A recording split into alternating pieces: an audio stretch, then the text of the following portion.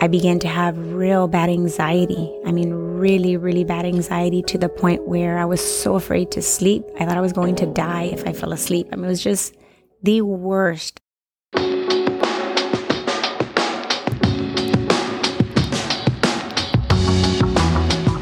This is the Door McAllen Podcast, and our guest this week is Barbara Brown. Barbara has attended our church for 28 years. She had a religious upbringing, but ultimately ended up living a life that wanted nothing to do with religion.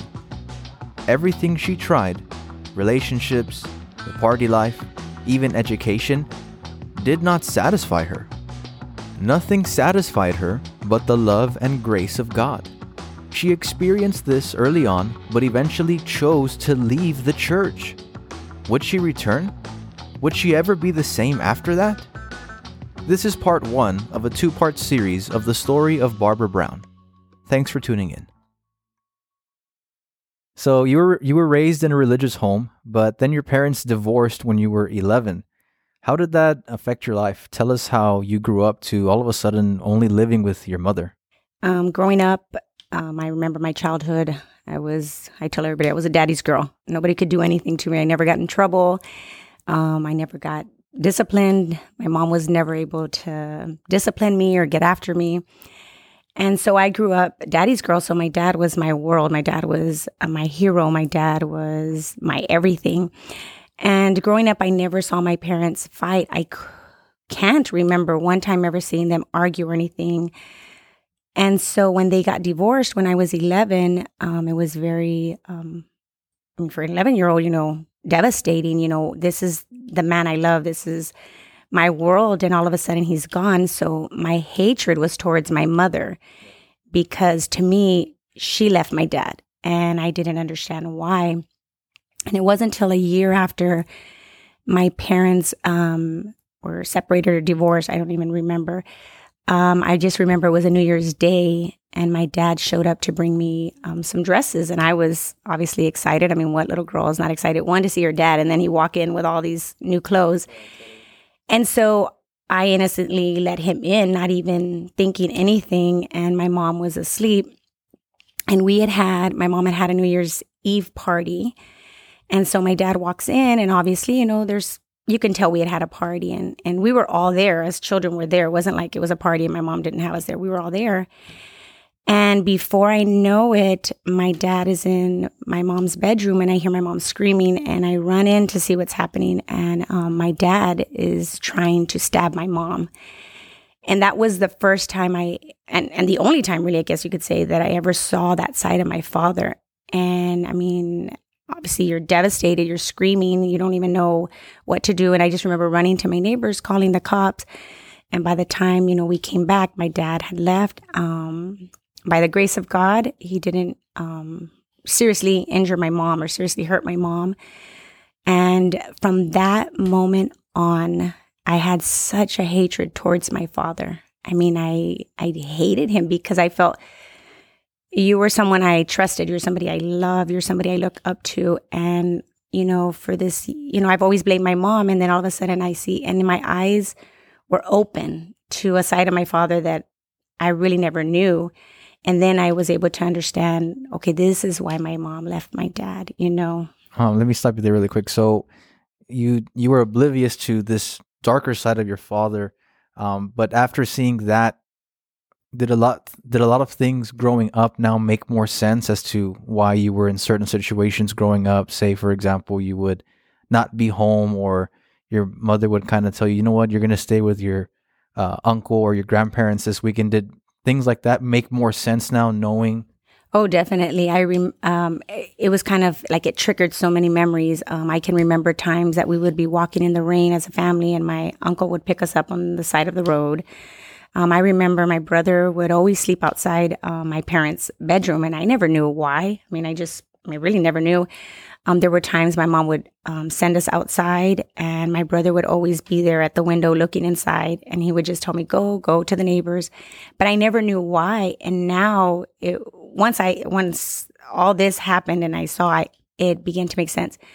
So my dad had been abusing my mom. I mean, all of that began to make sense. And then I understood the life my mom had lived, the only one that knew was my brother. He knew everything, and he actually suffered as well every time he, as we got older, we find out, my brother would share this with me, that he would get hit if he tried to get in or to help my mom or anything like that. So my brother would get a lot of abuse as well. Wow. So this was at 11 when your parents divorced and you found this different side of your father. A couple years, fast forward, now you're around 13 years old. There was a traumatic event that happened in your life.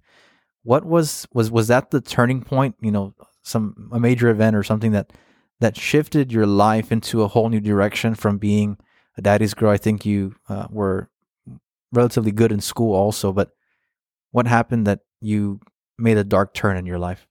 So yeah, growing up, I was a straight A student. I loved school. I never wanted to miss school.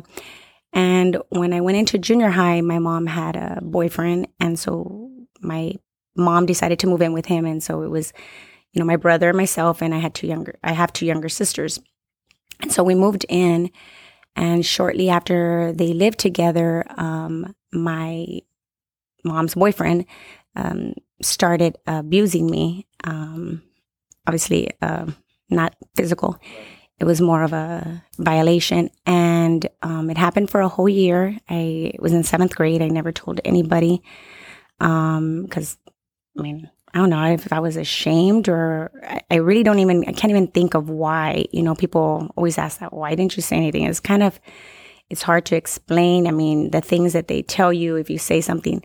But after a year, it was the summer before I was going to 8th grade. I remember my mom calling me that my younger sister, had confessed to her that her boyfriend had violated my sister as well, which I didn't know. And so then my mom said, do you know anything about this? And obviously I'm like, no, I don't know anything. And then she says, has he ever done anything to you? And that was my way of like, I can tell now, And so then I told my mom, I told her everything that happened. And then obviously then it became, it was open. Now everybody knew, the cops got involved. There was charges that were filed. And that really changed me because then I no longer cared about school. I didn't care about being straight A. You're trying to find an escape. And so you're trying to hide what's going on in your life by using, anything, to find an escape. I think, or the only way I can say it is, I went from a straight A student to now a student that didn't care. And maybe I was trying to let people know by acting bad. But my mom just thought, okay, she's just being a teenager. She's just typical teenager. She never thought that was what was happening. Wow. Yeah. That's definitely, especially at that age, it's difficult to process something like that. Fast forward here, you've begun to take a dark turn in your life. You're now going to parties. You're beginning to drink alcohol. You're doing drugs. This is all 13, 14. You're now 15 years old. You're newly married, and you've realized that this person you're married to, you're in an abusive relationship. Can you explain that a little bit? Or I got married when I was 15. A month after I was married, I found out I was pregnant for the first time. And a month after that, the physical abuse started. And first it was just, here and there and, not that much. And mostly everything was about, he wanted to party. I didn't want to party. I wanted, okay, we're going to start a family. And then, of course, the abuse just, escalated and, it becomes more physical, verbal. To be honest, verbal abuse is probably more painful than physical abuse because there are words you can't get out of your mind, when someone, just puts you down and calls you so many things and makes you feel like you're worthless. You carry that for a long time. And so it just continued to escalate. I had my son when I was 16. By the time I was 18, I was pregnant again with my second child, and the abuse just continued and got worse as he got worse in his partying. His own lifestyle. I'm sure he had, to go to such an extreme in that relationship. I'm sure he had his own amount of problems that he was trying to deal with and didn't know how to cope with those. Do you think that that hatred towards your father that was deep down inside of you, did that manifest as well when you were with this man? Did you also begin to hate this man that was the father of your children? Or did that hatred translate from your father and to this man? Yeah, I guess you could say. I mean, I still had a lot of hatred towards my father. I remember when my father, shortly after I got married, called me up or something. I remember, and I just remember the last words that I said to him was, that I hated him and I never wanted to see him again, and that the day he died, the only reason I'd show up to his funeral was to spit on his grave because I had so much hatred towards my father. So then when I get married, and then you realize you married your father. I mean, literally you did. I married a man that was abusive. He cheated on me, was not a family man, never worked, never took care of us. I became the sole provider. I grew to hate him. I had so much hatred. But at the same time, you're afraid to leave. You have all this hatred. You don't even feel love. You're full of hate, and your pride, and also you're so scared that, if I leave, is he going to come find me? Is he going to kill me? What is he going to do to me? Wow. So the year now is 1992, and this year is the first time that you step into our church here in McAllen, the door. But you actually didn't lock in until 1995. So you've been coming on and off, for 3 years. What kept you from fully committing yourself to God? Well, when I got introduced to the church, it was through my family. So I would come with my family, and through those 3 years, my husband, then we were together, then we were not together. I'd leave, for 2 or 3 days, or he would leave for a week or two. And so we were back and forth. So every time I was, staying with my mom, I would come to church. And when I was with him, I couldn't come to church. He wouldn't allow me to come to church and make a big deal. It would become a fight. So to me, if I go to church, I'm going to get beat when I get back. So I better not, because he was extremely jealous, extremely controlling. And obviously at that moment, you don't understand why. I mean, now I can look back and say, well, because he had, he was cheating. He was this. So to him, I'm doing it. She's probably doing the same thing. I'm sure that's how he thought. And so that was really a big reason. I was so scared. I was scared of what is he going to do to me if I go to church and then I show up, back home and he's there. And a lot of times if I knew he was going to leave for the whole day, well, then, okay, I can go to church because he's not going to be here. He's not going to know I left. And so that was the biggest thing. And then obviously when we were separated, I would come with my mom. So it was not, every time I walked into church, I wanted to rededicate my life to Christ, because I knew, and it was crazy because throughout those 3 years, I knew I needed God, because people would come to the house. Mormons, it was weird. People would come and want to talk to me. And now I look back and I was so desperate. I would talk to anybody, anybody that would come, because it made me feel like there is somebody out there that can help me, Yeah, somebody that really knows you and loves you. And you, I guess by this point, hadn't really experienced that love. So it's 95, and now you've decided, I'm going to stay in this church. I'm going to commit myself. I'm going to serve God. How did your life change after that decision? So by that time, our marriage had really spiraled. It was really crazy. He began to deal drugs. So, he was dealing drugs out of the home, and it just got really, really crazy. I had went to a vocational school. I'd gotten my medical assistant license. And so I'm working, and he's making all this money on the side, but the money was really to make for him to party. And so our lives were just crazy. So I finally decided I'm going to get saved. And it was crazy because I get saved. I come home because I really knew I was saved this time. Like I knew it was just something. God had really touched my heart.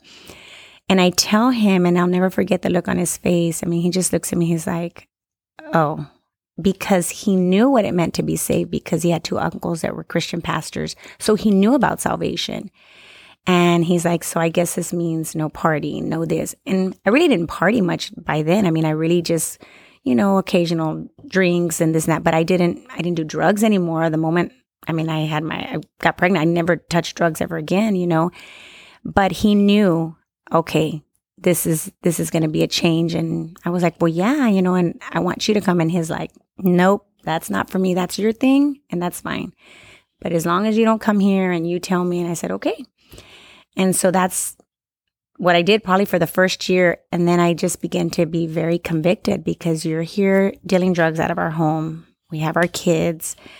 And I'm like, I can't live this life. This is not right.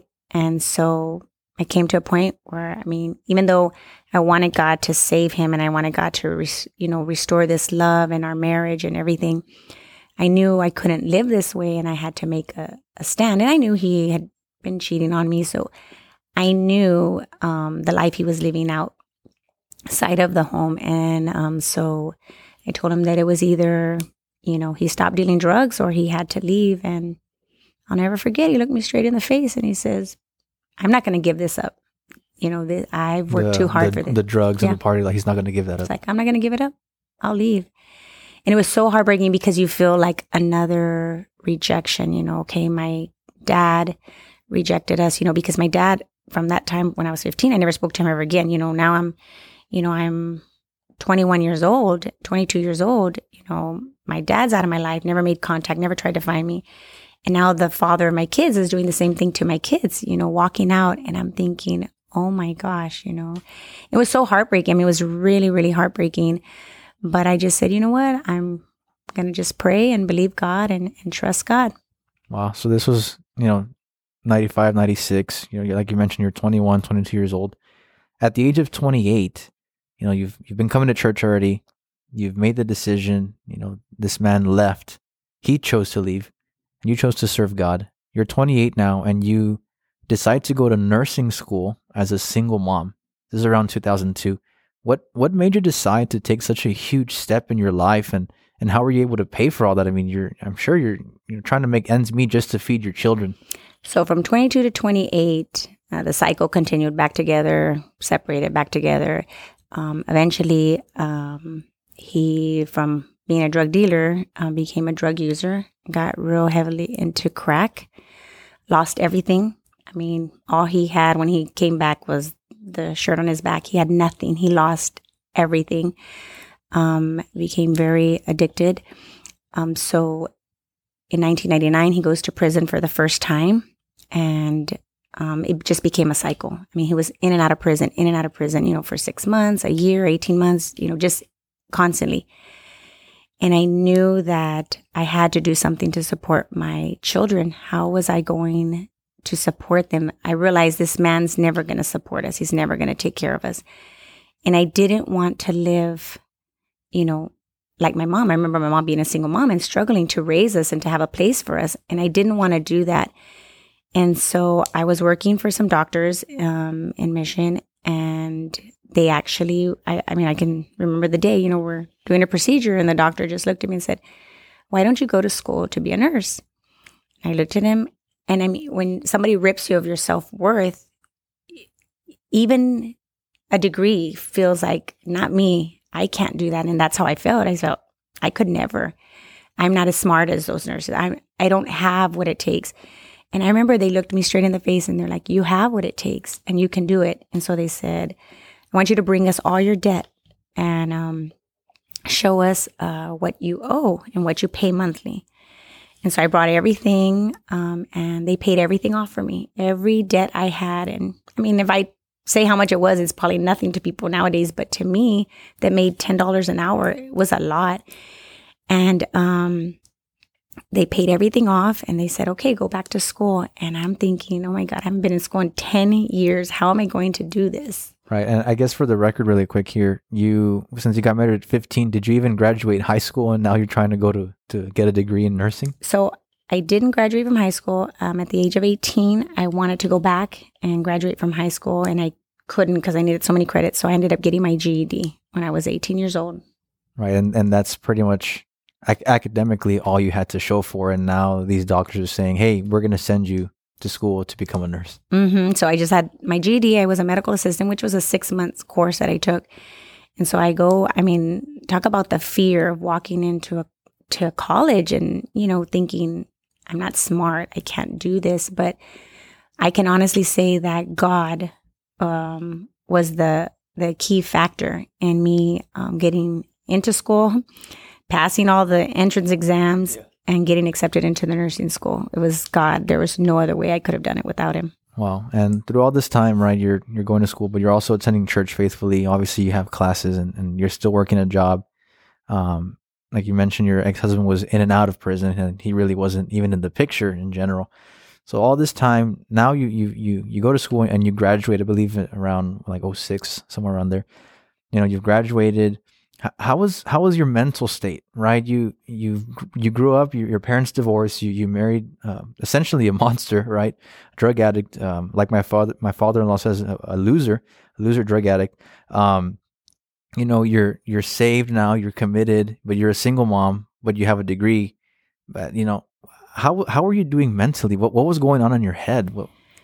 So when I started college, he was in prison. He gets out, and I tell him, I'm going to go to college. I'm going to do this. I'm going to do this for our family, and I don't want any problems. And he's like, okay, whatever. And so the longest time I ever saw him stay clean was 8 months. I mean, that was the longest.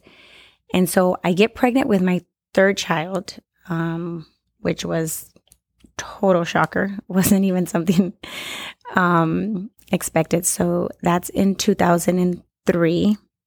And I can't remember how many months pregnant I was. And he beat me for the last time, I say, because that was the last time, really bad. And my son, my oldest, I remember, that was probably the only time I think he ever had to stop him. I kind of was like my mom. I tried to hide it from my kids. I tried to protect my kids. I didn't want my kids to even know he was a drug addict. I mean, I really tried to protect my kids from knowing that side of him. It was crazy. I did everything like my mom. I ran from house to house. I did all that stuff. And so he beat me so bad. I mean, grace of God, I didn't, have a miscarriage or anything. And I had her in 2004, April of 2004. And I start the nursing program in August of 2004. And then probably 4 months after that, he goes back to prison.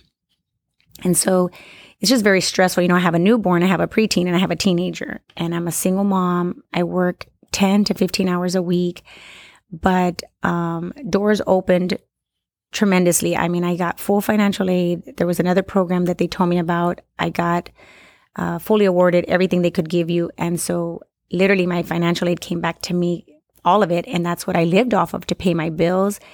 And, I got every government help you could think of to help me for those 2 years of the nursing program. But after my second semester of the nursing program, I went to see, him in prison. And when I was there, I found out something that I never knew, and that he was part of a major cartel or major, gang, And I remember laughing and going, I don't know what you're talking about, but there's no way, you know what I mean? Like, there's no way. They're like, ma'am. And so you sometimes say, man, how God opens doors, or how God exposes it. And he does, because I never knew. And I remember the officer's like, ma'am, come with me. And he takes me and just pulls out everything. And he shows me, this is the day he, began to say he was part of this. And so little did I know, for the past 5 years, that was, the organization, you could say, or gang, whatever, that he was involved in. And I'm like, what? I mean, just shocked. And I remember, so I go see him and I ask him, and he just looked me straight in the face and just said, shut up. We're not going to talk about it. And I knew they're not lying. This is true. So now I'm like, okay, to me, that was, I guess you could say, the icing on the cake. Okay, I cannot live like this anymore. My kids cannot live around this anymore. One day it's going to be us. They're going to come kill us if you do something wrong. All these things went through my mind. And I remember I left there and I said, man, God, you have to get me through this school, because there's no other hope for me and my kids.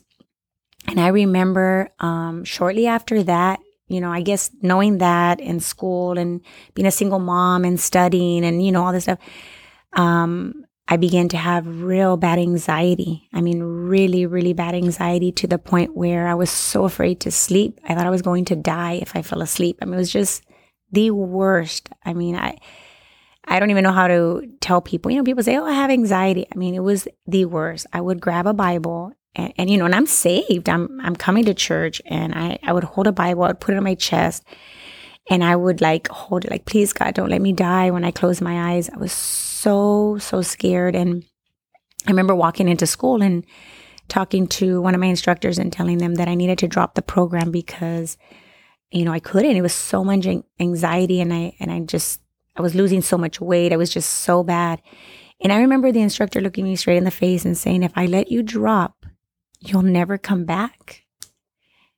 And she was right. I probably would have never gone back. And so I just began to call people from church. And I'm so grateful to be part of this fellowship because, so many people that would come to my house and pray for me day after day after day to help me, get through this, and that for God to deliver me from the spirit. Because it just was so out of nowhere. And, just all the prayers. And I really believe it was just, all the prayers and finally making the decision that when I finished nursing school, I was going to file for divorce and be, done with this relationship, because I had to finally accept that, he was never going to get saved, or he didn't want to get saved. And he was never going to change. That was the life he had chosen to live. And, the truth is, God gives us all a free will. And that was a choice he wanted to make. We'll have to stop the story right there for now. Make sure to tune in next week to hear the second half of Barbara's incredible story. Believe me, it only gets better from here. And remember, please share this story with someone you know. I'm Beto Rivas, and this is part 1 of a 2-part episode. Thanks for listening. This is the Door McAllen Podcast.